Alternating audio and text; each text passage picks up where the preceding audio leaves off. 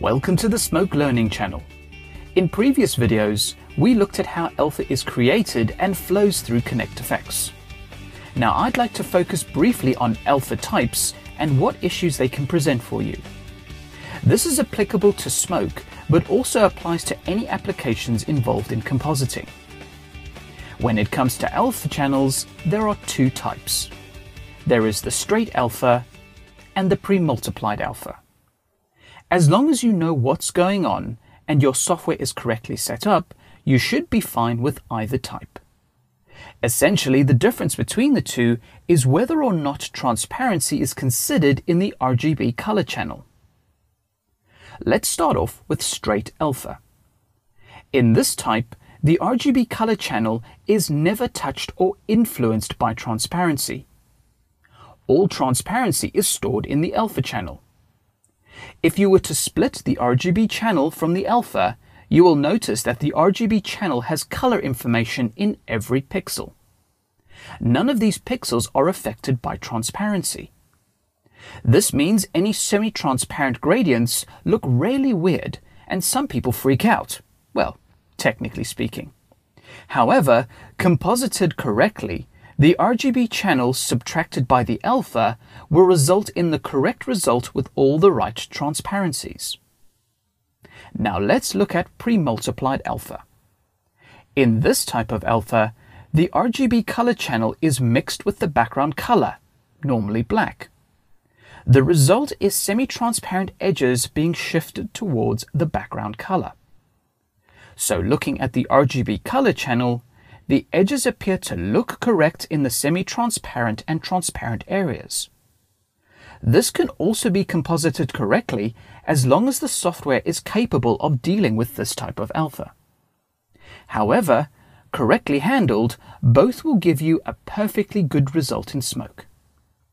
Before we look into this in smoke, I would like to point out that you're more than welcome to debate which one is best in your opinion. I will just show you how to deal with them in smoke. In ConnectFX, here we have an image with a straight alpha. The RGB channel clip has no transparency and solid edges. The alpha channel clip contains all the transparency values and you can see the semi-transparency on the edges of the graphic. For example, I will use a 50% gray frame so you can clearly see how each example will turn out. To composite this image over a background, I would bring out a blend and comp node and connect the front, matte, and back inputs. This is pretty straightforward as far as things go. With an image containing straight alpha, there are no edging problems and the image composites correctly. If I pan the schematic a bit, here I have a similar setup except using pre-multiplied alpha. Clicking on the blend and comp node, you will see nasty black edges around the graphic. This is the most common issue of pre-multiplied alphas going wrong. To fix this, you need to know a few compositing fundamentals, and unfortunately, there's no escaping basic mathematics if you want to be a good compositor. Mathematically, the alpha channel multiplied the RGB channel when it was created in the 3D application. To composite these images together, another multiplication is performed between the RGB channel and the alpha channel to cut the graphic out of the black background.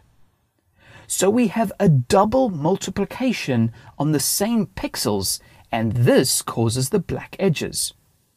To fix this, we need to divide the RGB by the alpha to unpre-multiply first before we can correctly composite.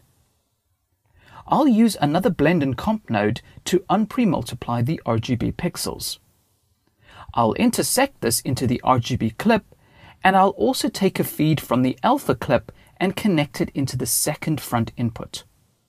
We need both channels in the new blend and comp node to fix the problem, and the result of this will become the new RGB channel for the overall composite upstream. Inside the blend and comp node, change the blend mode to divide. Now the result looks wrong because the alpha is divided by the RGB instead of the other way around. Just toggle the Swap Inputs button to swap the RGB around with the alpha.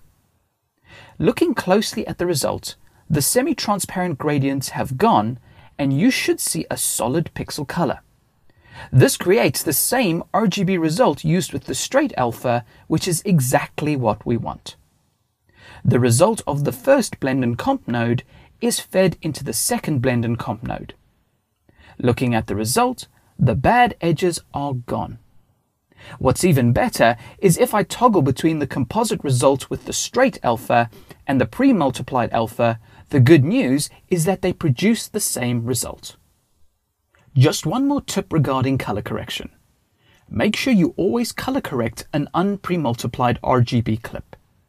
This means place your color correction tools on the connection between the two blend and comp nodes.